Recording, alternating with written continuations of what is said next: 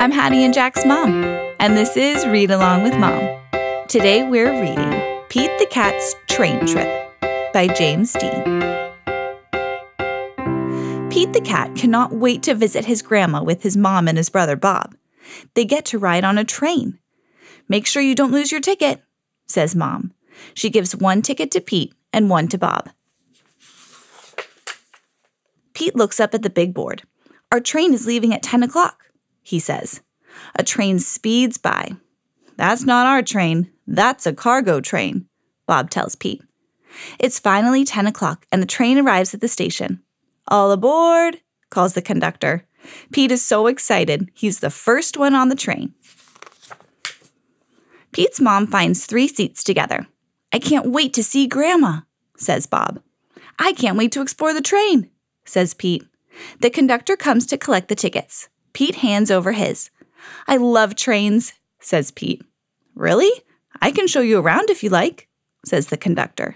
Pete nods his head. The conductor gives Pete an engineer's hat.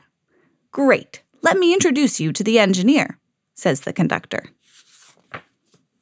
Pete follows the conductor from car to car as the floor rumbles under his feet. "Wow," Pete says when they get to the caboose. "We're going over a bridge." Pete sees his mom and Bob. They are at the snack bar. "I got this for you," says Bob. Pete follows the conductor. He goes to the front of the train. "Come in," says the engineer. "Wow," Pete says. The engineer shows him the engine and how everything works. The engineer shows Pete the train's brakes. "Look, there's a tunnel up ahead." When they go through the tunnel, everything gets dark. Pete gets to honk the horn. Toot toot! It's so much fun. Once they are out of the tunnel, everything is light again. They're almost at Grandma's house. Pete better get back to Mom and Bob. "Thanks for showing me around," Pete says. He learned so much about trains today. "Anytime. Have fun with your grandma," says the engineer. Pete walks back to his seat, where Mom and Bob are. It is a much longer walk than he remembered. He stops and meets new friends along the way. They live in different towns. They are getting off at different stops. What a groovy ride. There's Pete's seat.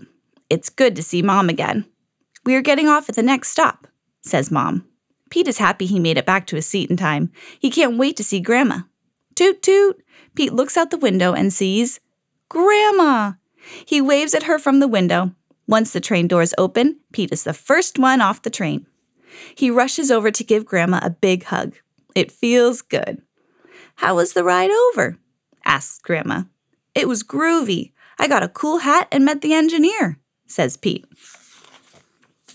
Pete loves riding the train. He even drew a picture of the train for Grandma.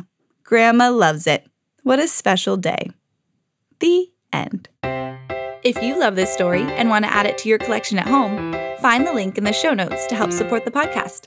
And as always, if you have a book you'd like me to read, send us an email at readalongwithmompodcast@gmail.com.